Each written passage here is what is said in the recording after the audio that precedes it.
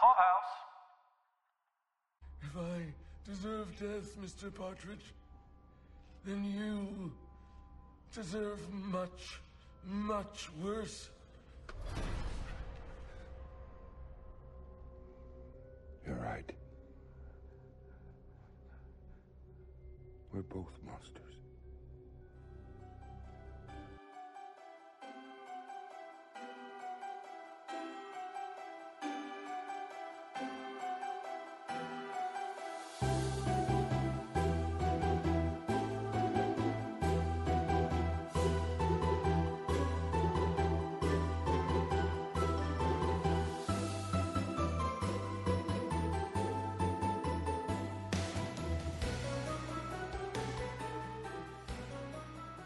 For all the wanton women and faithless men out there, this is Strong Creatives Welcome, the Nosferatu podcast, your unofficially official Nosferatu after show.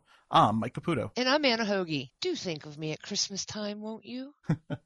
Yeah, you guys got flair. He's definitely got flair. Tonight, we're talking about episode 7 of season 2 of Nosferatu, Cripple Creek. This week's amazing episode is a first for writer Ray Pamatmat, and is also the first of the 2-episode block directed by Trisha Brock. They gotta make a good team this week. The writing here was super, super crisp. I think it gave Bing and Manx in particular, and Millie and Cassie, those two pairings in particular really stood out today. And I think it was, or tonight, and I think it was the crisp dialogue that made that possible. I mean, these guys really brought it to life with their acting. Really, a lot of it starts with what's on the page.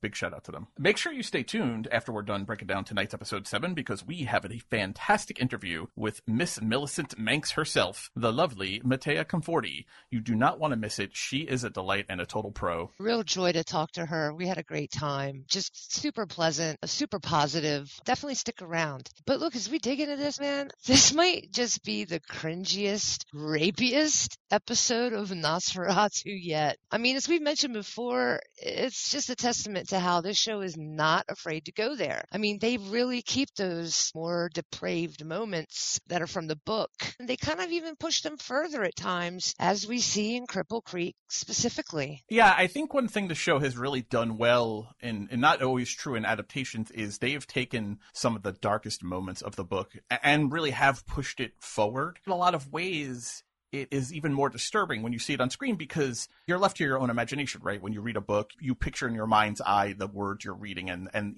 even the most detailed scene setting comes down to your brain forming the picture of what you're reading. And so you're going to do some natural editing and self-censoring based on what you find offensive or too much. No matter what you read, your brain will only kind of process what it wants to when it's creating this image. When you're seeing it and your eyeballs are being fed the images and being fed the innuendo and the gas mask coming down and talking about your sweet mouth and talking about Mr. Tim and, the when he's coming back and he's got his suspenders, he's pulling up, like, those are images you cannot forget. They leave a mark, and your brain is powerless to resist them entering your skull. And I think also that's because of the emotion. You're seeing these characters and this emotion that maybe you don't always fill in as deeply when you're reading a story of this nature. Bringing it to life, and I think in general, it hits you in a much different way.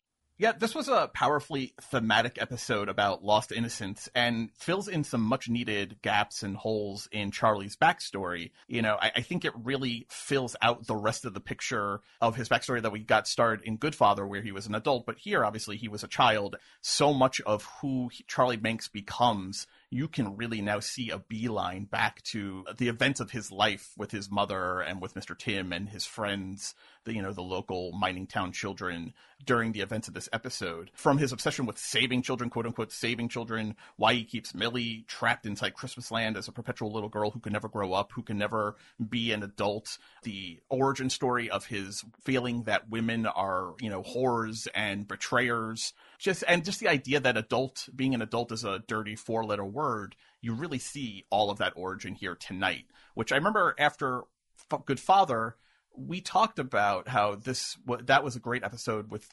describing Charlie and how he came to be. But I think this was really important information to get to kind of fill in the rest of that picture. What did you think? It sort of explains his vitriol for women. And I think it's really interesting how we now know that Manx murdered both his own mother and by extension his wife. So, I mean, he took out the two most important women in his life. So it's almost like, how perfectly appropriate is it that the one person now who seems to be most equipped and determined to take him down is also a woman? And it's, it's sort of just the very thing that Manx hates and fears the most. I think we're going to dig into this a little bit more as we kind of get into the episode here. And I think one thing to definitely keep in mind as we go through this episode, in particular when we go through the backstory part of the episode, is to think about whether or not Charlie is more sympathetic at the end of this episode.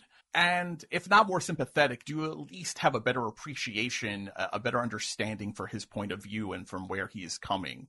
Maybe you still don't agree with his tactics. I hope most people still don't agree with his tactics. But, so often serial killers and murderers murder without a reason that we can understand. It's all an internal logic in their own head that we can't really get a feeling for what they're thinking when they're doing what they're doing, if they even have an idea of what they're doing when they're doing it.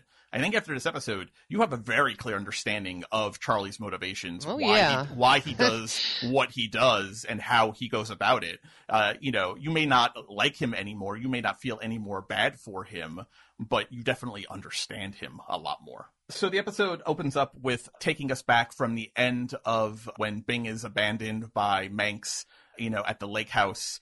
Charlie drives off with Wayne, and we see Bing kind of get left in, and he kind of runs off. So the episode opens with that scene and then kind of fills in the gaps of time, all the way up to and including when he gasses Charlie and drags him away, which is how last week's episode ended. What did you think of the "Are you there, God? It's me, Bing" speech? And keep in mind, he talks to God about how he's a great guy and then kills a cemetery worker for no reason, literally seconds later. It was really kind of insane, kind of like, let's see, in the short amount of time in the opening, we see a pigeon shit in his mouth, and then he murders the cemetery worker. So if this was ever an example of something escalating quickly, I would certainly say this opening would be a contender. But one thing I also really noticed was how lovely the score was in this scene. And I just want to make a mention, since I don't think we have yet, it's just overall this season has had a really incredible score. I'm going to personally go back and rewatch just to sort of pay more attention to the little intricacies and the way it interacts with the moments of the show, because it's really, really well done, really gorgeous.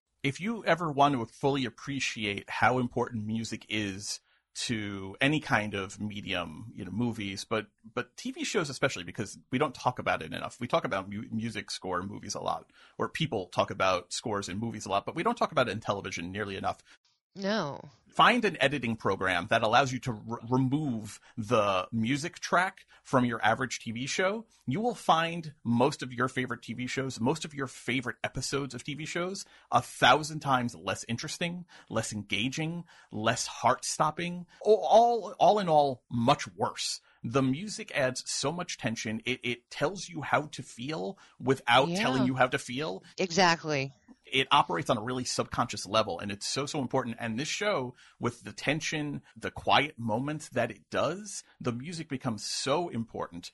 It adds in a very tangible emotion that complements what you're seeing on the screen. This show has a lot of quiet moments of menace, that depend on face acting or just body language. The music fills in those gaps. You can tell the mood of a scene in this show so well just by the music that's happening in the background. Yeah, it's there to cue us in, to sort of help us understand we should be feeling in that moment. But also, moving forward as we sort of see what happens to Manx when Bing gasses him, what a bizarre dynamic. I mean, how fascinating was it seeing Bing in control and then Manx helpless and begging? And did you think this was it for Manx and that Bing was really just going to fuck him up? Or did you think that eventually Manx would get the upper hand somehow?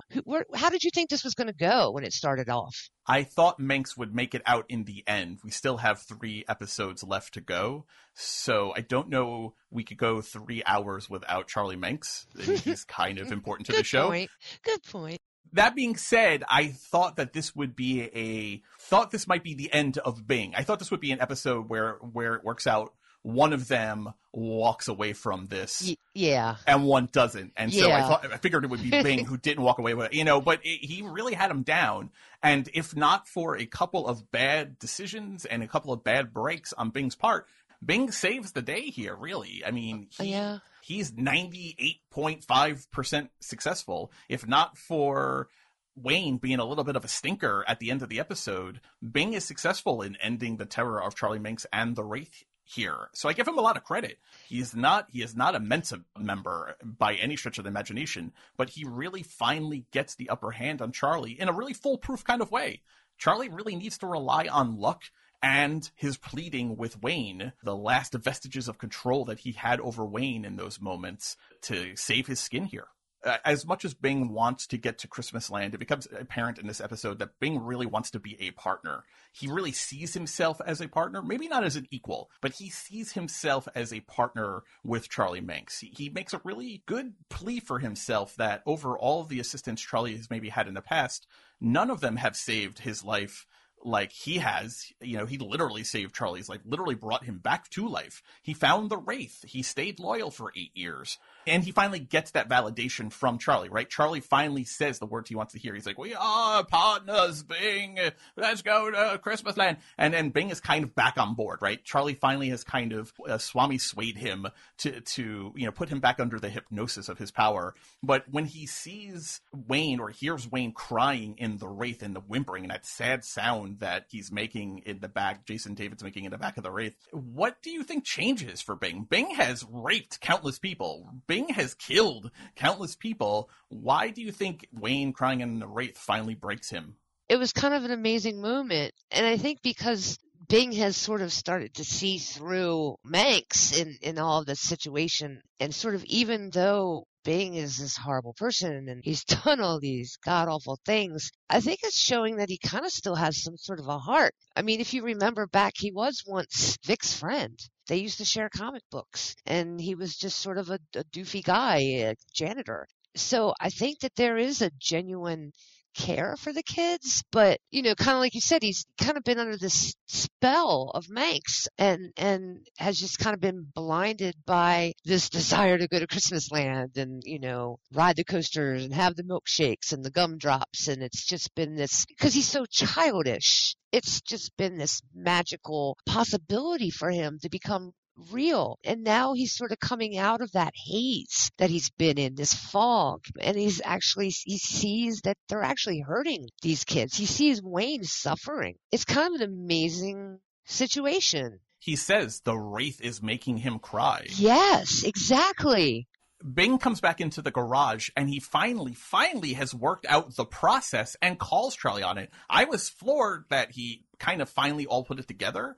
And he's working it out as he's talking about how the kids get sicker or more in pain as Charlie gets better. Yeah. And Charlie kind of, he comes up with some weak excuses. Were you surprised that Charlie admits to the kids undergoing some discomfort? I was kind of floored by that he actually finally admitted that. I don't think he had a choice but to fess up to Bing that this is sort of part of the process. But in true Charlie fashion, I mean, he's trying to spin everything. He's just continuously trying to put it in a way where they're the heroes. Sure, the kids are going through a little bit of discomfort, but in the end, they're being saved. It's up to him and Bing to do this because they're like each other. They're both children unsaved. They've both had their innocence stolen. And now it's their job to make sure these other kids can be kids forever. Again, he's that carnival barker. Maybe not the best in this moment, but he's doing his best. Cassie describes it for us perfectly when she says once he died and then came back to life, his mental faculties haven't been the same. The reason the Christmas Land has been having its electrical supply, so flaky with the lights, blinking on and off, the reason everything feels unstable. Cassie says it kind of perfectly to Millie, right? She says that he's unstable. His mind is literally kind of falling apart. And I think it kind of explains I feel like the last 3 episodes we have talked about how he seems unhinged compared to his normal self. Definitely. How he seems flustered and can't regain his composure. In the past, whenever he got flustered, the few times we saw him actually ruffled, he always regained his composure very quickly. And he really hasn't yet. And to the point where he is chained to this pole in this garage the entire episode. He is at Bing's literal mercy this entire episode. It's fascinating. Oh yeah, 100%. Like I said, it's a power dynamic that we just really haven't seen at all in the whole series. It had me on the edge of my seat, basically. Once Bing's put it together about what the Wraith and Charlie are actually doing to the kids, it's almost kind of like the straw breaking the camel's back in a lot of ways. We already talked about how the show went there in this episode in a couple of different ways, but I think we have to talk about this rape scene or this implied rape scene between, because we don't actually see it on camera, between Bing and Manx. Because I think it's important for both characters. One, I think we got the maybe most disturbing, terrifying Bingism, or certainly the most graphic Bingism of all time when he says, "Bitch, bitch, go to sleep, take a nap while I love you deep." Ugh! Holy, I mean, when you combine that with, teaching Paul Demeter or I think he says Paul Demeter, but I think he meant Nathan Demeter. I thought so too. Yeah, he says Paul, but I think he means Nathan because Mike is the son. I think it was Nathan Demeter, but I'm pretty sure he says Paul in the episode, or at least the episode that we saw. Okay. Who knows if that'll be in the final cut. He talks about how he taught him to be a good dad, and I guess to be a good dad for Bing is the dad knows how to use his mouth in a fellatio good way. That's an interesting criteria that I've never been presented with as a father, but probably good for the good thing. Yeah. I think for most dads, that's you definitely want that to be a good thing. But thumbs up. But he says, he taught him how to use his mouth and he could teach Charlie Banks too. Talk about reversal of power dynamic as he's pulling down that gas mask. Oh, how disturbing was this scene for you? Can you ever unsee this scene? Not really. It just wiggles and ugh. I was just kind of just ball of nerves the whole time because really it's sort of, you've got Manx, Zachary Quinto doing the old man voice so wonderfully, just pathetically pleading for Bing not to rape him, and then Bing delivering those lines. So sinister. I mean, I was kind of shaken inside, but there's some also kind of clever stuff going on.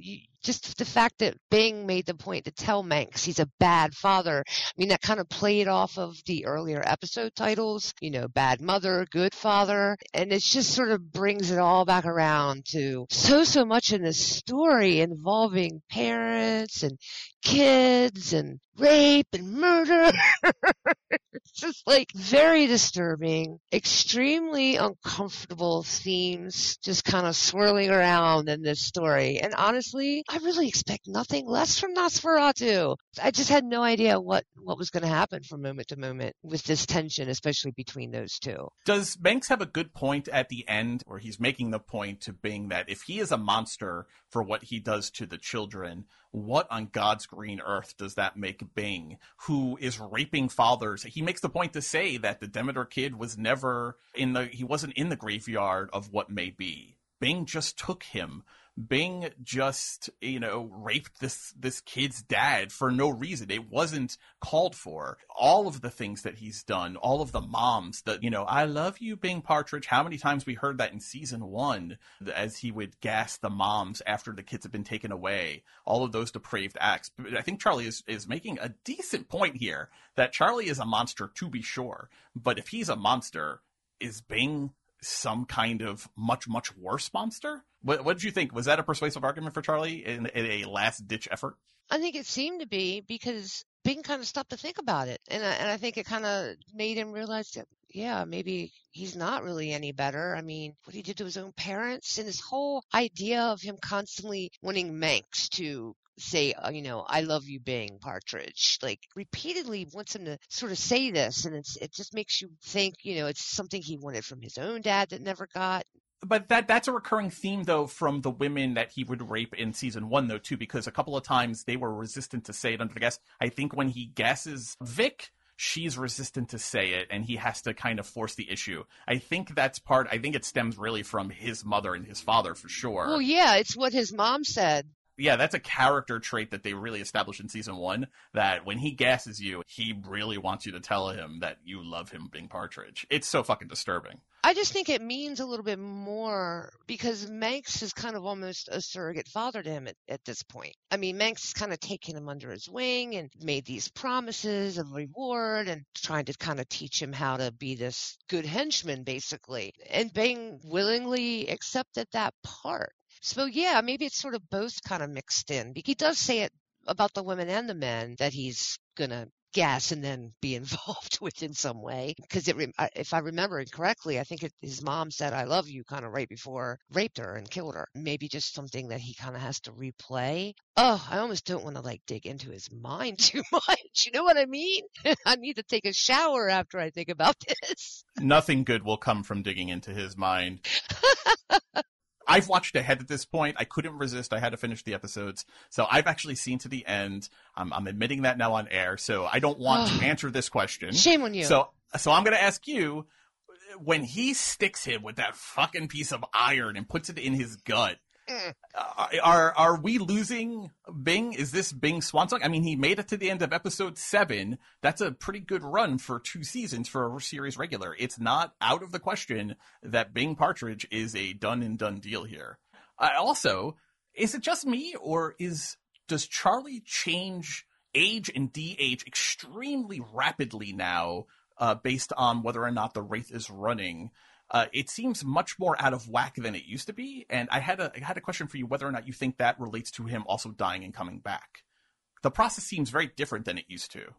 Yeah, I definitely think that it's different. I heard the sound effects and loved those sound effects, the kind of crunching sound that was kind of happening off screen to clue us in to know that he's de-aging as Bing is trying to run away. So that was really, really fun. I'm kind of still on the fence because just like we talked about last week, when, somebody gets stabbed or shot in the gut and you don't see them completely die on screen, that's room for them to still come back. So there is a chance that Bing could be alive still. At the same time, like you were saying, I kind of feel like through this whole fight, it was one or the other. In this episode, it really could go either way. I mean, God. It really feels like this is a confrontation that has been 2 seasons coming between these characters. This is Dari Olafson and Zach Quinto maybe at the height of their acting as it relates to the relationship of Bing and Charlie. I don't know that we've ever had a more fraught episode between these 2 characters. I mean, they've had ups and downs, and they've had differences of opinion, and Bing has been thrown out of the Wraith numerous times, but never to this. This is a really heightened confrontation in this episode, and it really seems like the series had been building to this. This was inevitable. So I'm kind of with you that it really feels like one walks out, like a death cage match in wrestling. Like, one walks out and one doesn't. And that was kind of how it felt. One leaves this junkyard and one doesn't. I don't know what the right prediction is. I mean, I do know, but based on how this episode ends, I don't know what the right feeling is. He says you'll die here or the cops will find you first. So part of me wants the cops to find him to kind of rot in jail. I mean, he was trying to kill himself. That would be an even greater punishment if he had to sort of stay alive and continue to basically atone for everything he's done in a cage for the rest of his life. But I digress. Let's finish the junkyard stuff before we dive into Millie and we dive into the backstory part of the episode. So let's talk about Wayne and Crispy Craig and Charlie and Bing and everything that happens with there. I was so happy to see Crispy Craig again. He definitely is still serving this guardian angel role. Was it just me, or did he seem less effective, though, this episode than he did last week? I don't know. He seemed like he was really helping at the beginning. Maybe it just has to do with also our shock and happiness of seeing him for the first time last week. He's basically there, and he's trying to help Wayne to sort of stay human. And I don't think that's something we've really seen before.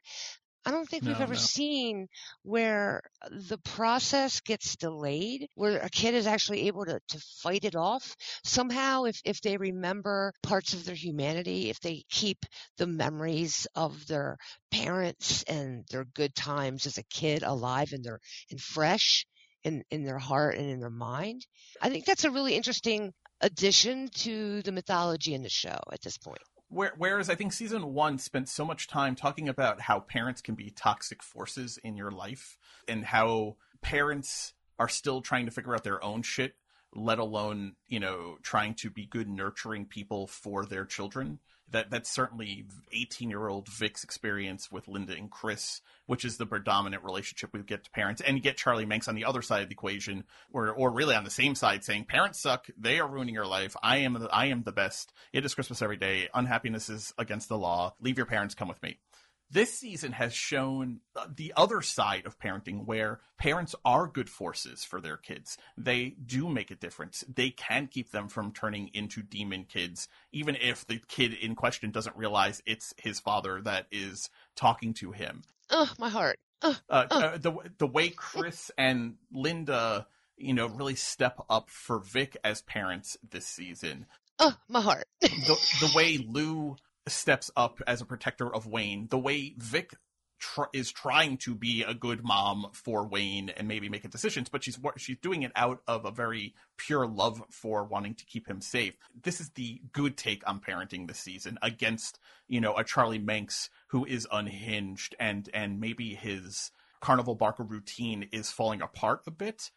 As a parent, it is a refreshing take on parenting, and yeah, good. I do like that we got to see Crispy Craig as proof positive that the process of turning can be delayed even when you're in the Wraith. That being said, how heartbreaking was it to see Wayne get back in the Wraith as Crispy Craig is there? He's there. He's telling him, "Don't do it, Wayne. Don't do it. Don't get back in." Oh God!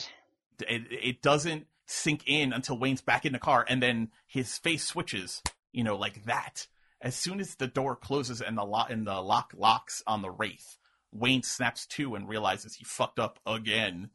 But how depressing for Crispy Craig as this guardian angel ghost father to see his son get back in that car. That has to be devastating, no? Yeah, it was so hard to watch that moment, because again, it was like Wayne is still, he's kind of in between. So he's sort of becoming that devious little shit, that these kids become once they lose all their teeth. But he's also still clinging on to some of his humanity. And I think, like you said, when that door shut, that snapped and he came back for that moment. It was like, yeah, I fucked up, basically. Poor Daddy Craig. But also, can I just please take a moment to mention that our poor Wayne has been running around in his socks since he was first abducted in episode 5. I mean, really, Manx? Really, Wraith?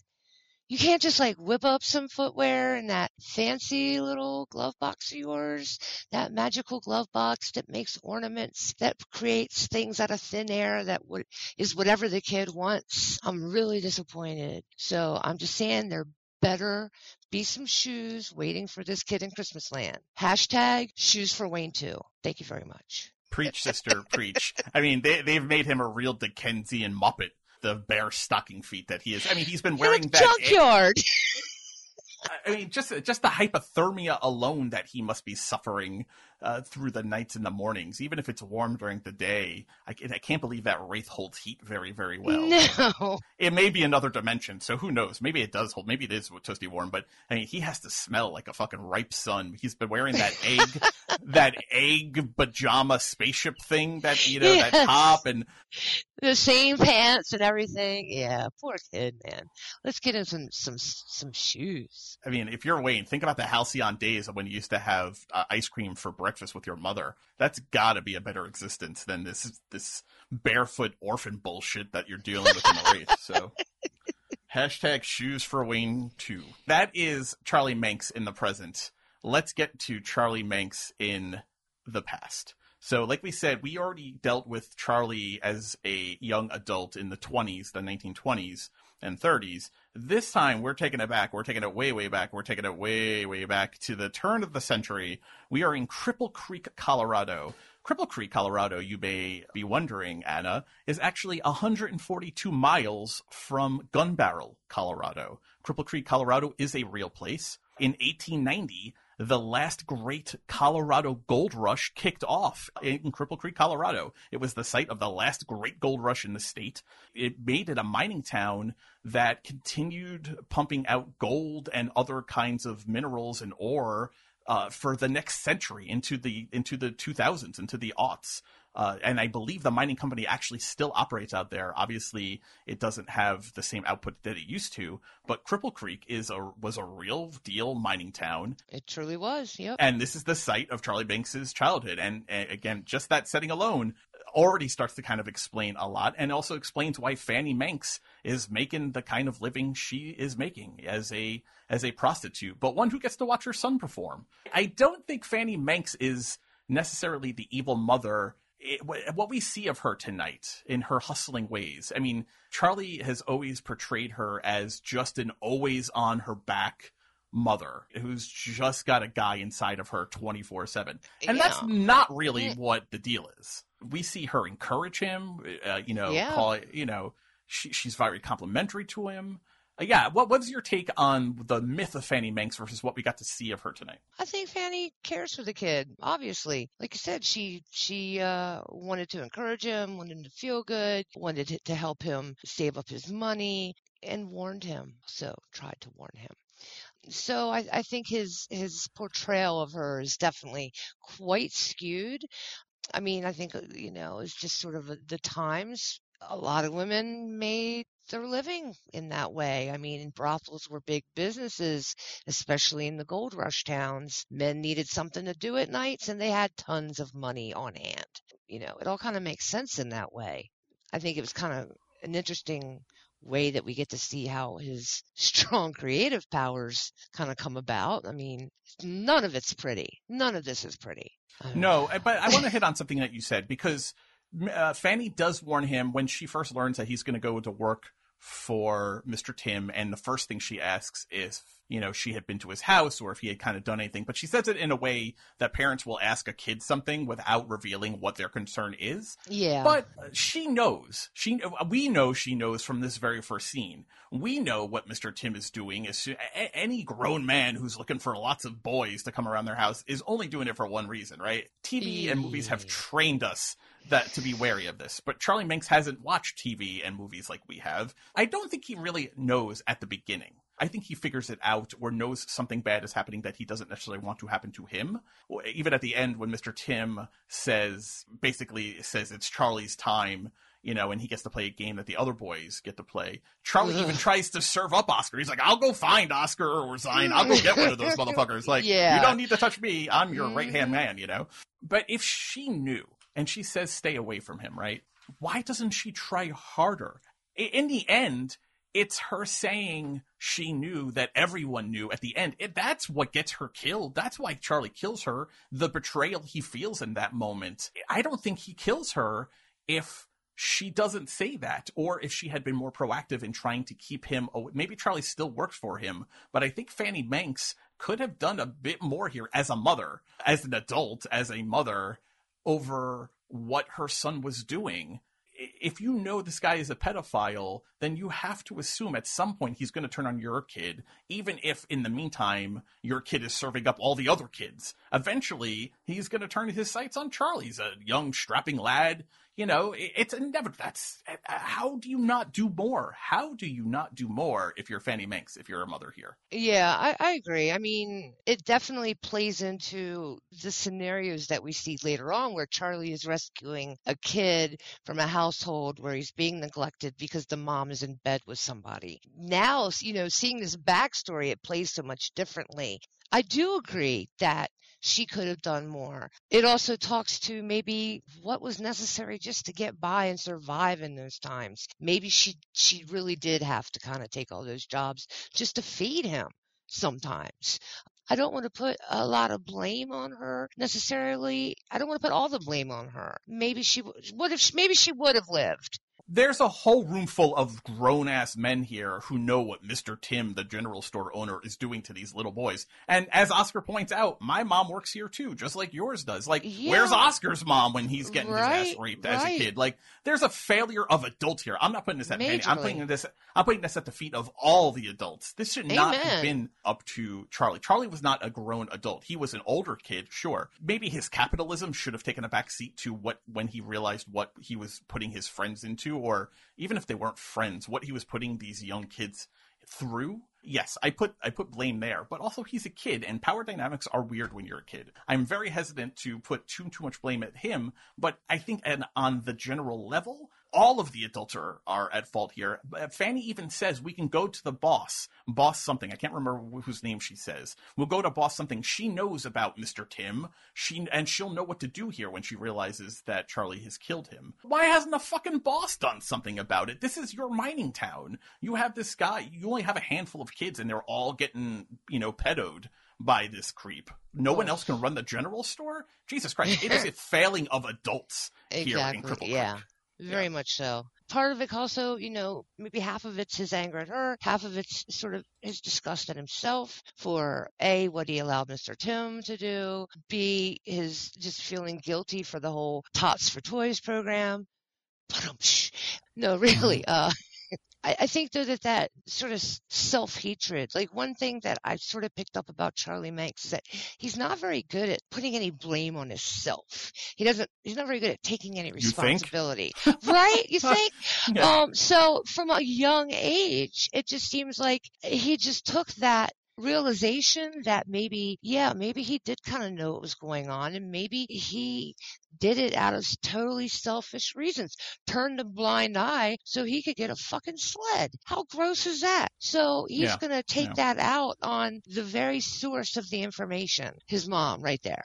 I think, building on your point, I think a telling thing is that Charlie, when he's selling Oscar on going to work for Mr. Tim, the first thing he says is that this is essentially a den. This is why I started the episode with this phrase. This is a stinking den of wanton women and faithless men. Those are Charlie's words. I'm positive that is Charlie. That is not a speech he was given. That is Charlie's own view of these, especially the women, obviously, the wanton women. So that is a preconceived notion that predates realizing his mother knew about Mr. Tim and his, predatory ways. He also makes a comment to wanting the sled because it's so fast, it'll let him fly right out of this world. Yeah. Two key things that will go on to continue to define Charlie Manx well into his plus century of life are finding a way to escape the world and to, degrading women and finding all people generally shitty, all adults generally shitty, faithless or wanton, but women in particular to be betrayers and harlots. These are notions Charlie exhibits before anything bad even happens. That's really important to base psychology. He never really changed. He was always kind of that guy. This moment was definitely a turning point, a cathartic breaking of Manx. Because he flips out. I mean, like, we see it. His whole strong creative thing is triggered in this moment. Yeah, I mean, we see the eyes, the angry snowman out the window. What in the world? What in the world is happening? So a couple things here. One, I think I was wondering to myself, why did the strong creative power trigger, the static eyes trigger with the murder of his mother and not the murder of Mr. Tim right before that, where, I mean, that's a vicious sledding he gives him with those sharp blades, Oh, yeah. And I think it's because Mr. Tim is not a blood relative. He is just a bad man who Charlie takes revenge on for what he has just done to him. And I'd like to think out of what he's done to all the other kids, but I think it's mostly about what he just put Charlie through. That's why Charlie kills him.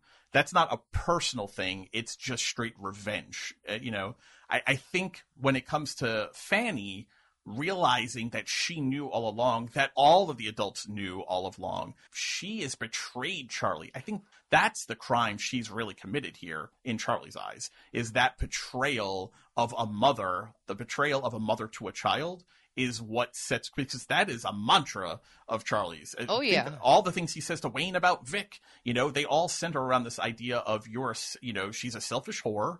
I mean, you could be talking about Vic or Fanny here if you're Charlie, right? Only thinks about herself, only wants money. That's what he accuses Fanny of. You wanted me to be earning money and stuff. You let this go on even though you knew. That's a high betrayal for Charlie, the worst crime. And I think that's why it's a significant death. The same reason Voldemort only makes Horcruxes of significant deaths in Harry Potter instead of the run-of-the-mill death. I think his strong creative power is triggered here for the first time because it's a significant betrayal and therefore a significant death of his. 100%. His own mother. Two great Doctor Who moments in this episode for me. Those evil snowmen outside the window. The snowmen in the show... They always remind me of the evil snowmen from the Dickensian Doctor Who special, Christmas special. I remember that, yep. But the episode, at the very beginning of the episode, when Bing is praying to God, the statue is very reminiscent of the weeping angels of Doctor Who, which true. Are the most terrifying of any villain, any creature in any book, movie I have ever experienced. Nothing has ever scared me more than the weeping angels of Doctor Who. So yeah, this whole episode was bookended by Doctor Who creepy creeper creatures for me. Don't blink. Do not turn your back and do not blink. So Doctor Who, which I'm a big fan of, was a total bookend in this episode for me. I just love how this whole backstory, it just tells us, like we were talking about, Charlie's motivations and everything that he's doing with the saving of kids and keeping them in Christmas land so that they could always be children. This is all just compensation for what he did. All of it. We were talking about armchair psychology here. 100% just textbook compensation for his own horrible actions. And I just love irony because in the process of saving these kids who have been neglected by the adults in their lives, he's still taking their innocence and turning them into monsters. It's the same thing. I think it's more proof of he's just not changed. The same way, the same way he's always viewed women as, harlots. The same way he's always been looking for a way to fly out of this world. He is still using children for his own personal gain. I think it's a great comparison to make, that no matter the 100+ years between events, he still treats children the same way, which is just proof that Charlie Banks is kind of a born monster. Yeah. And because he's just never changed. It wasn't like he was a good kid and then got worse. He's always treated people this way. He's always treated children this way. But he convinces himself that it's a good thing, that he's the hero. Or at least not at fault, even if it's not a good thing. I think he realizes that what Mr. Tim is doing is bad. He's pretty down on pedophilia. Charlie, for all of his flaws, is not okay with pedophilia, but not enough such that he would inconvenience himself. He only takes action against a pedophile when it literally directly affects him. He's cool with it to go on as long as he's making money because it's his friends going through it, not him. As soon as the pedophile turns on him, he takes a sled to his back or he takes a pipe to his assistant's stomach. The sexual violence, exacted upon him is where he draws the line. Yeah, Charlie, piece of shit. Always was, always has been. Yeah, he's always just been this horrible, horrible beast. And honestly, speaking of children and innocence lost, Millie, she is just so over Manx's bullshit, and I am so here for it. Oh my gosh, when those Christmas Land lights started flickering, I love how she just stormed right up that house, the Candy Mountain. Wild. What did you think about the reveal that the house actually contains all of Manx's deepest fears? I loved it. I thought it was such a great reveal, and also explains his denial that house exists to Millie. Yeah. Because we assumed, and we talked about this, that he's lying to Millie when he says that the house doesn't exist, that she's imagining it or she's lying. He turns it on her. But the same way he doesn't know about Crispy Craig in the back of the Wraith, maybe Charlie doesn't really know that this house exists. That really turns the whole thing on its ear. Cassie, Ghoul Cassie, Crispy Cassie, Chewy Crackle Cassie. Face, Crackle Face Cassie. That's what we'll call her, because her face. Crackleface Cassie is really the exposition fairy in this episode, and I am fucking here for it. What a great reveal that this house contains all of his deepest fears. Especially when you put together with that creepy, the sledding is best, on the hill by the grove. Oh, God, and that's what he says right after he Tim has says. him. Uh-huh. That's why that means so much. When he's putting on his suspenders, he says it, which is such a gross scene in itself without dialogue. Yeah. So now we finally learn the secret of who is behind that door. It's Mr. It makes Tim. so much sense now, the whole house. Mm-hmm. Yeah, and that his deepest fear is a room you can't even get into. It literally has a locked door ghoul behind it. In some ways, Millie maybe growing up is his worst fear, but the fact that he has this padlocked door that can't be opened is his worst fear. That tells you the kind of self-centered nature of Charlie Banks, that this Mr. Tim memory represents one of his maybe greatest fears, either the shame or the fear of it repeating again. Really interesting. But the fact that the idea of Millie growing up is one of his greatest fears, what did you think about that? This episode was so well written because all of these stories just completely hook into each other. Yeah, human Millie, she's one of his greatest fears, that his gift of eternal childhood to her, not really so much a gift. It reminds me a lot about Interview with the Vampire, where the young girl is turned, but then she kind of goes crazy when she realizes that she'll never grow up and be a woman. And we see, Demon Millie sort of start to realize that her dad also kept her trapped in this form that she'll never change from, she'll never be free from, she'll never know the whole rest of the world that even, this repressed memory, seems to know more about than she does. It's heartbreaking in a lot of ways. It is heartbreaking. The realization that, because she plays, right? She plays with the human version of herself for quite a while. Yes. But it's only after she has conversations with her, and there are some great scenes. Matea Conforti, who we're going to talk to in a little bit, is acting her ass off in this scene, acting against herself, and it's so great to see her play the two versions of Millie. But the dawning realization of that there's a world out there that happens when you turn 16 and you can move out of the house and you can become an adult. Millie it triggers for her that she'll never experience that, and she had never even questioned it before. But when she walks into Cassie's bedroom and says, "That girl is me," that was the real heartbreaking thing for me. The realization, because she didn't even realize that was her. No, it took her not at so first. long. Yeah. It took her so long to work out the fear here. What was actually happening is that my, father, his greatest fear is me growing up, and that girl is me. That is a life that I've been denied. And Cassie is all straight talk in this episode. What's your take on Cassie, who not only can speak, but has very nice diction for someone who is, crackle-faced? She doesn't really sugarcoat the faults and flaws of Charlie Manx here. She's not really angry with him either, though. She's just stating facts. Well, she's had Manx's number the whole time. I guess is it safe to assume that since he's kind of got this unstable inscape going on, that maybe now and then she actually can talk, like his repression of her isn't as strong, so a little bit more of her can kind of come through. I guess that's my take, at least. I just feel like she's kind of wanted to do this for a long time. Like, she's wanted Millie to know the truth. And it's like she finally is getting to tell her. I just loved when she's leaving the room as the two Millies start giddily grabbing presents and opening them, and she kind of flashes that wry smile behind her, where she's just like, she wanted this. She knew that this would happen, and that she's going to be able to maybe somehow help her daughter out of this situation.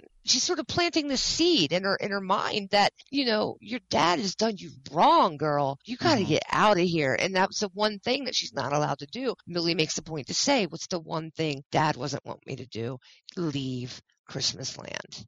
Yeah, I think you're right. I think Cassie does a really good job here of laying out facts, or at least presents them as facts, and trusts that Millie, even Ghoul Millie, is intelligent enough in this weakened inscape state that there's enough slack in Charlie's control, maniacal control over this inscape, there's enough slack in the grip here that she can lay out facts and let Millie make the decision, add the numbers together and make her own decisions and calls. I think you're right. I think she's laying it out, but not necessarily connecting the dots. Or connecting the dots, but not telling Millie what to do about it. She's just laying it out there as, this is what could have been.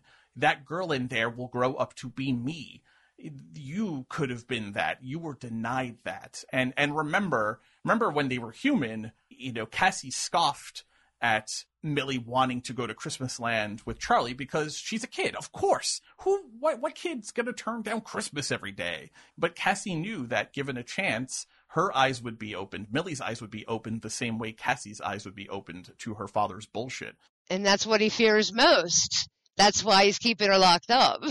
He doesn't want her to be aware. Yeah. We see the cat pin return. Oh, yeah, in this yeah. episode. What did it mean? It seemed important. What does it mean, do you think, that when she pins it on her little ghoul smock, her military uniform? I loved it because it was a way to, first of all, physically connect the two. Because we saw when Millie first went into that house, she found that pin and was sort of admiring it. And it made me wonder, like, A, was it hers when she was a kid? Or B, was it something of her mom's that she admired that her mom wore this cat pin?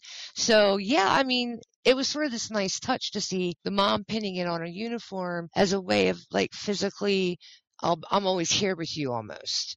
That's at least what it felt to me. Like it was a way of connecting them, and Millie can always have her mom with her. I think I had the same takeaway. It was almost like the cat pendant was almost like a talisman of Cassie, a way of taking her with her, which made me put down in my notes, Crispy Craig needs one of these kinds of things. Because his power over, I think what we saw on the drug yard was that his sway over Wayne is only really useful when Wayne is actually in the car. When Wayne is not in the car, he is susceptible to Charlie's words and persuasion because he doesn't listen to Crispy Craig, when he's outside the car. It's only when he gets back in the car that Crispy Craig seems to have control over him. So he definitely needs to come up with some kind of, he needs the pin that he gave Vic.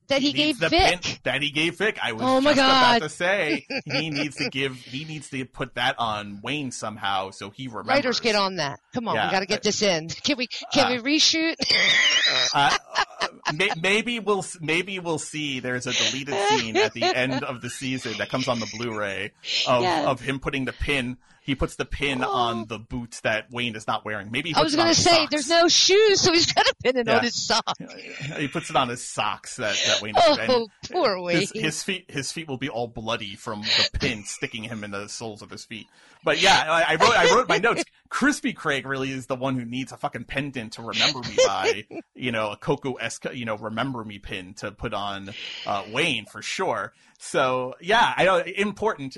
I hope we get to see the pin come back again because it did seem significant that now we've seen it twice and that she puts it on her. So I'd like to see. She's wearing it. Yeah, she's wearing it now. So I'd like to see it come into play. I think that would be a great continuation. Just to let us know sort of, its significance. Was it Millie's? Was it her mom's? That's all. Just something little. Because it was a nice touch. It was a lovely gift. Yeah. Before we wrap up here, I think it's important to shout out, because we could never do this enough, the amazing makeup artists that work this show to make her crackle face, to make Crispy Craig's crispy face, with it looking real, ghoulish and real, but also fantastical at the same time, is no small feat. Mr. Joel Harlow did the makeup for both of them. And our friend Zach Rips did the contact lenses, keeping them safe, making sure our actors' eyes are safe. So, that's that team. Zach's contact lens work, especially for some of these characters, is just out of this world, especially Crackleface Cassie. She has got some crazy eyes when she is Crackleface. So I give them a lot of credit. One thing I want to point out, and I think we pointed it out the last time that we saw Cassie and Millie in the house, but the mirror tricks that they use and the way it conveys some of the undertone, unspoken dialogue in the scenes of where they appear normal in the mirror, even though their true ghoul, crackle-faced selves, are out in the room. But in the mirror, when they're talking, they see like their pure selves. it's such good, effective storytelling, and it's just a really cool trick. So great shout out to the director, to the cinematographer, or director of photography, for using those tricks so well. It's a time-tested device in television and movies, but it can be very effective, and I think the way Nosferatu uses it here is super, super effective. Yeah, I mean, it's subtle. So I meant to bring it up too. I mean, I really love that moment when Chewie Cassie sort of reveals she's mom, I mean, that's when she like recognized her mom. Oh, it makes me want to cry almost. There's so many layers, so many layers. I think that brings us to the end of talking about Cripple Creek. This was probably one of our shorter episodes, but it was kind of also dense.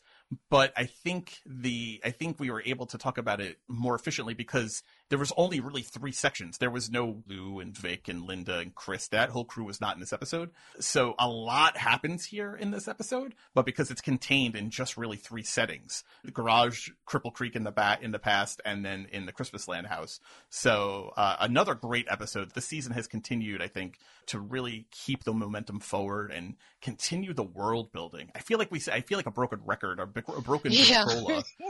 Every week we're like, the world building is fucking amazing this week. And it's not letting up. It's keeping us, tense. Yeah, and the tension is rising. But it's true. When you add in the Jolene July stuff from last season, we have over 100 years now of Charlie Manx backstory. So true. And that's amazing. And it's something I think that fans of the book and of the Wraith graphic novel have definitely been hoping for and wanting to see is give us a little bit more of Manx's backstory, give us a little young Manx. So yes, it was a really, really great ride to see this brought into the show, to see how they've changed it, heightened it, made it sort of even more disturbing in a lot of ways. It's one hell of a ride. I can't believe we only have 3 episodes left now this season. It's not enough. It's not enough. We need a season 3. If you're not on the train yet, get on the hashtag Nosferatu S3 hashtag and the Renew Nosferatu hashtags. If you're on social media, talk about the show, spread the hashtag, let AMC know that you want another season of Nosferatu. Bang on their door, just be unrelenting, and also don't forget Shoes for Wayne too. And I'm not ready to leave this den of wanton women and faithless men, so I want some more of it. I'm not done my gallivanting, not at all. But stay tuned now, though, because we have a fantastic interview with Millie Manx herself, Matea Conforti. It is her treat. She was at 14. She is much more mature than most adults I know, and I think as an actor has accomplished more than most actors will accomplish in their entire career. So she was an impressive young lady. I hope you stick around and listen to our interview, which is coming up right now.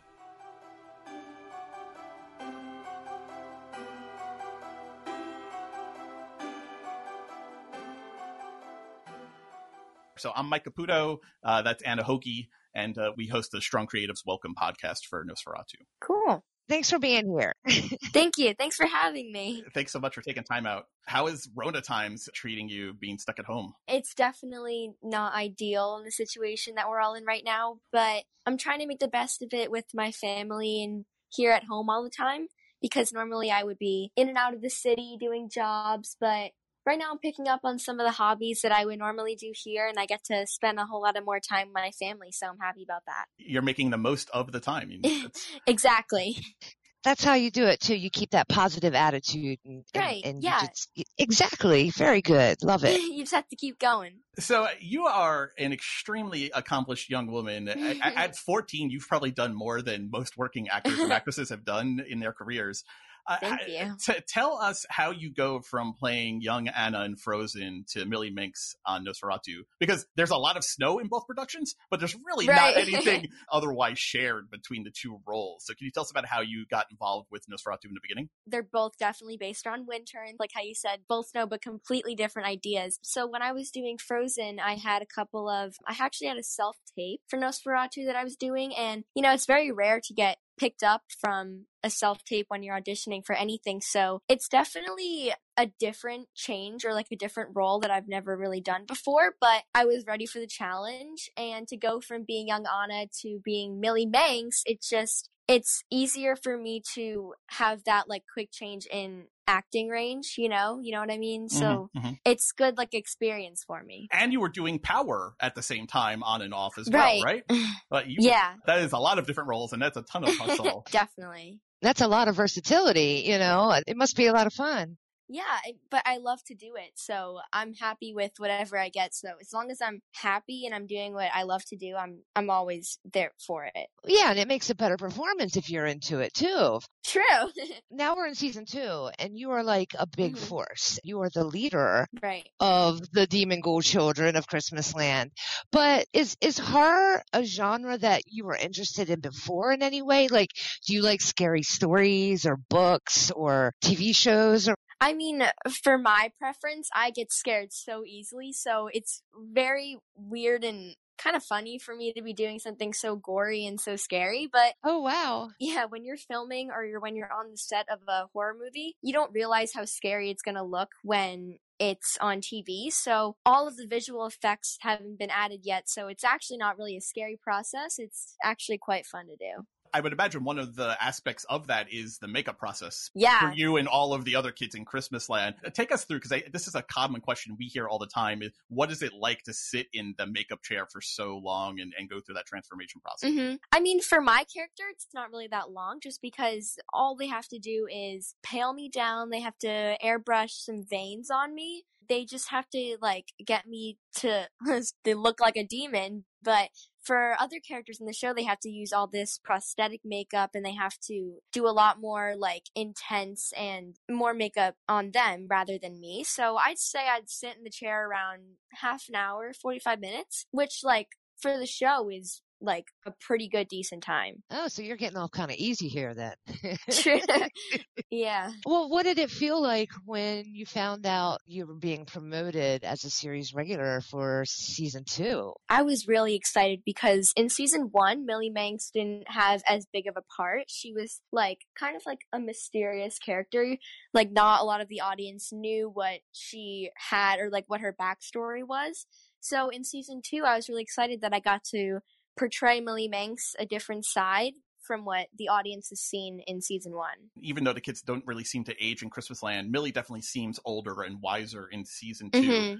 Did you sit down with Jamie or with Joe or any of the creatives on the show and talk about how to approach her this season differently? Yeah. So when we were talking about some of the scenes, the acting level had to be a lot more intense because she is starting to have a lot more thoughts about her father and what Christmas Land really is. And Millie Manx has never really had these kind of thoughts before, so everything had to be new, but also she knew what she was doing in Christmas Land at the same time. Right, like taking on like a leadership role. Right, she's becoming more of a leader. More of a mom in some way too. Yeah, exactly. Yeah, true. And more defiant too of what her father wants her to do. So yeah, you've got a whole sort of complex bag of emotions now that you get to explore as Millie. Let's talk about tonight's episode though, episode 7, Cripple Creek. What was it like filming scenes with yourself? Doing the scenes where you're Millie Manx and you're sort of human, and then you're Millie Manx as the Ghoul Child, opening presents and everything together. How fun was that? It was actually a lot of fun, but it was kind of like, it was weird to see what was happening just because I can't really fit 2 of me into a scene at the same time. So when you're performing, you have to perform with someone else that like kind of looks like you. So it's hard to play off the other person because you don't really know what they would say as if they were you, if that makes sense. Because they don't have like the same instincts as Millie would because they're not you. It was kind of a difficult process for me just to like imagine that I'm talking to myself, but it's so cool to see it on TV because it's like, oh my God, there's 2 of me up there. Do you actually go back and watch the show? Because you said you get actually scared easily. Have you sat down and watched the episodes you're in or watched the show in general? I have watched the show in general. And for me, like, I haven't gotten scared one bit just because I already know what happens. And I already know the process of making everything come to life on the set. So this show isn't scary to me just because I know all the work and all of the whole process that it takes to make it look scary, You spend a lot of time working with Zach, and you've worked with Celeste a lot this season on the adult side. How is that different for you working with them versus when it's just you and the other kids, where you're really in the adult role? Does the filming feel differently to you, just having to play kid versus play adult in those scenes? I mean, definitely. It's definitely a whole different environment, just because when I'm in Christmasland, I kind of have to assume the role of being the leader, and everyone is kind of like looking up to me to see what the next action is in Christmasland. But when I'm filming with Zach and Celeste, I think it's totally new for Millie Manx too, just because she's been in Christmasland for so long and she's always been a leader. To have to look up to someone is kind of a new thing for her. And especially when she meets her mom, that's a totally different, it's a new person. It's not like that was her mom. It's just she's meeting that person for herself for like the first time. So when she meets her mom, it's like she has to answer to her now rather than everyone else answering to her. So not just the lines are different, but I think that the environment like between each other is also different. That's a really great insight. Speaking of sort of going around in that house and experiencing things, sort of new for the first time, do you think that Millie's discovering her father's room of biggest fears will make her more sympathetic to him? Or do you think it's kind of going to make her pull away more, knowing that he tried to keep her from growing up, basically? I think that at this point in the show, she is matured enough to know what her father's intentions were at the time. So I feel like that she's going to be confused at first, and she's going to realize that, wow, like I could have had this whole life and instead I'm trapped in this one moment. However, I feel like that she's going to love her father no matter what, and she'll always be so devout to him, and she'll always dedicate herself to him no matter what. I like that. Loyal kid with a little streak of defiance in it. Yes. We've seen now, Millie, well, obviously we've seen you more this season than season one, but we've seen you in the present, but we've also got a lot of backstory in the season so far. And in this episode tonight, we get to see you transforming back and forth as you kind of talk to your mom, this kind of good angel on your shoulder. When you sit back and you look at the roles, do you prefer playing the ghoul Millie Manx or like the original flavor recipe Millie Manx better? I mean, I feel like I think I would rather play the gory, dangerous Millie Manx, just because she has so much backstory to her and she has so much more emotion, I feel like, and the acting level is always so intense for her, and everything is just one step after the other. Like, she has no plans for her future. She's just kind of following her instincts. And I just think that normal Millie Manx already has her whole life planned out, and she's just an ordinary girl that you would see during that time. So I just think I would rather play a gory, dangerous Millie Manx in my preference. I love it. I was going to say, that is right up Anna's alley. You answered the question exactly how she wanted you to answer it. You kind of did. Oh, my goodness. But she's also got that freedom, and there's something, refreshing about that, of that's not true. being restricted, or being controlled, that she can just sort of flutter along with the wind if she wants to now. It's kind of neat. Yeah. Watching the demon version of you react to the idea of going on a date with the dolls and kissing, it looked like someone put like a dead fish under your nose. It was just so funny. It was so far. Like, why would you on earth do that? It was great. Yeah, she has no idea what the real world is like. It's like her first time hearing about all this stuff, so she's like, ew, dating, what? No. I love it. Well, speaking of, are you more of a ghoul Millie or Regina Millie? Do you think you're more of an Anna or more of an Elsa? I think when people meet me in person, they would say I'm more of an Anna, just because I'm more like carefree and I don't really think before I do, so I don't have much hesitation in my life. But really, I love to care for other people, and I love being around my family a lot. So I think I'm more of both. Like, I have a good mix of both. Well, you've played both too. So, I mean, you've really gotten to have the best of both worlds, really. Exactly. When you look back on, obviously filming is rap, you sit back and think about it. What are some of your favorite experiences in filming the series, either in the actual work or just like behind the scenes experiences that you had on set? I think learning how to do some of the stunts that I do on the show is really fun because it's cool to see how little work and how subtle a movement may be can look so big on screen.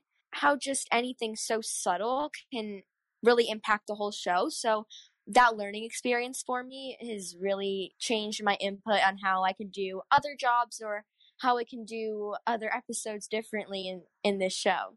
That's great. You're looking at it too as a learning experience, Mm-hmm. which is really important. We actually have one question here that we always ask everybody who comes on the Strong Creatives Welcome podcast, and that is, what would your Inscape be if you had one, and what would your knife be?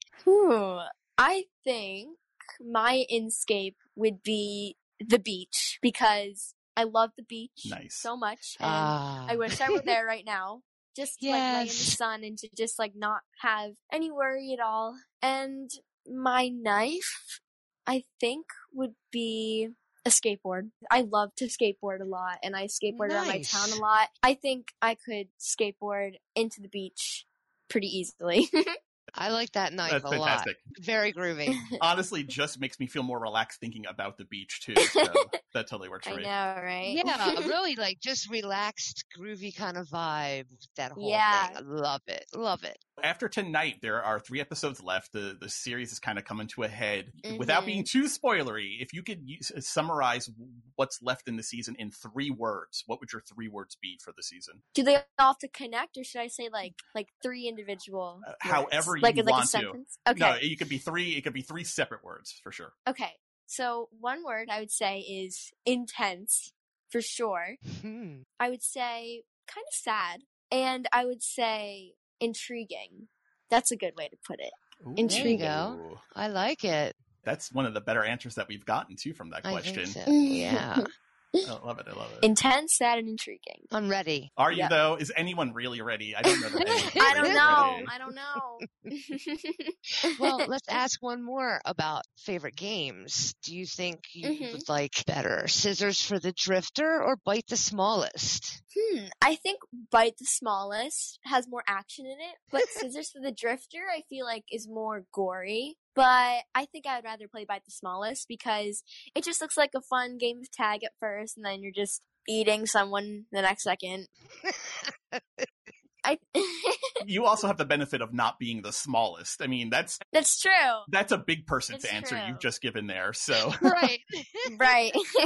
I'd rather watch someone get eaten by being the person being eaten. I'm going to take a total detour here. I'm from New York. I'm a huge Broadway head. Oh yeah. I'm a fan of yours. I've listened to the Frozen soundtrack a ton of times with my son. We're big fans.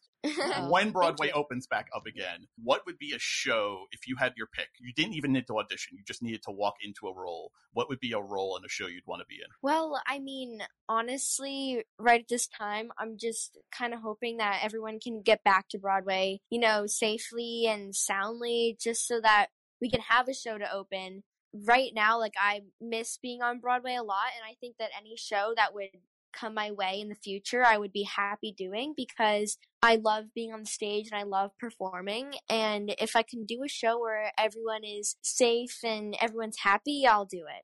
That's a good answer. Well, we definitely hope that it comes back soon so you can get back on stage again. Yeah, me too. Oh, I just wanted to mention I was on set back in December and I got to actually see you work. Yeah, but I can't talk about it because it was episodes 9 and 10. Oh. But I was hiding out and I let everybody work and I thought I would see everybody the next night. And I loved how into it you got. But Thank again, you. I can't mention the scenes. Don't you kind of like that sword? You seem to like that sword a lot. I love that sword. I love that sword. You pull it out, but more impressively, you actually put it away pretty smoothly. Yeah. How much did you spend playing around with it? It's kind of hard. It's kind of hard to put it back in as smooth as you take it out because you have to look a specific direction while also trying to put it in. So I'm looking away. I'm like, doo-doo-doo. and then I might miss the hole where you put it in. So it's just, it's very hard process. Well, you make it look good and effortless. Good job practicing that and getting that in. Thank you. Of all the powers that we've seen on the show, you could have Vic's, shorter way to find lost things. You could have Charlie's creation of Christmas Land. You could have the Hourglass Man's mind control power, Maggie's tile power. If you, Matea, were able to have any of them, which of those powers would you take for yourself and use? I think I would take mind control because Right? there's so much you can do with that.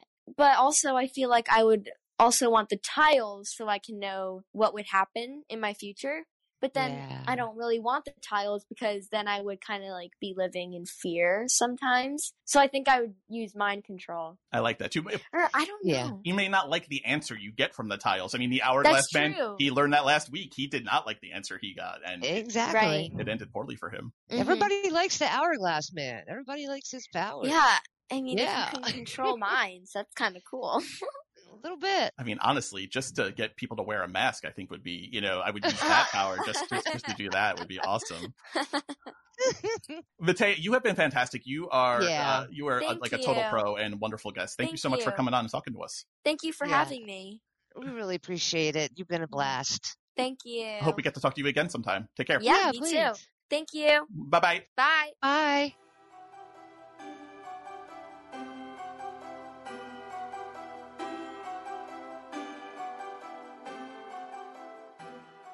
All right, guys. Thank you so much for listening to another episode of Strong Creatives Welcome, the Nosferatu podcast. Thank you for listening every week. Thank you for making this one of the most listened to podcasts in the country. Thank you for sharing feedback about the podcast in the Facebook group and on social media. It means a lot to me. I want to speak. I'm not going to speak on behalf of Anna, but I will say I suspect it means a lot to her. But she can. Nah, I don't care. You can speak for yourself. No, tell the people what it means to you, Anna. Tell them everything. No, it's really appreciated. I've not done this in a really long time. It's been a lot of fun just interacting with everybody about the podcast and being able to talk to everybody and just share the love of the show even more each week with you guys. So look, if you're listening, remember to rate, review, and subscribe to us wherever you listen to podcasts or on Apple Podcasts. I guess we'll see you next week. Thank you so much. Bye, you guys. Everybody. Oh, and next week is called Chris fucking McQueen. So don't miss next week's episode. Yeah. If you have a pool, start a betting pool on how many times Anna will say Chris fucking McQueen next episode. Yeah. Because seriously, y'all, buckle the fuck up. So. It's coming. It's coming. All right, guys. Thanks, and we'll talk to you next week. Bye.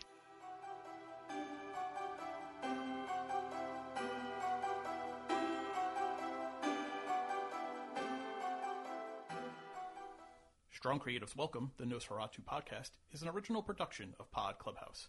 Recorded, edited, and produced at Pod Clubhouse Studios. For more information, please visit us online at podclubhouse.com.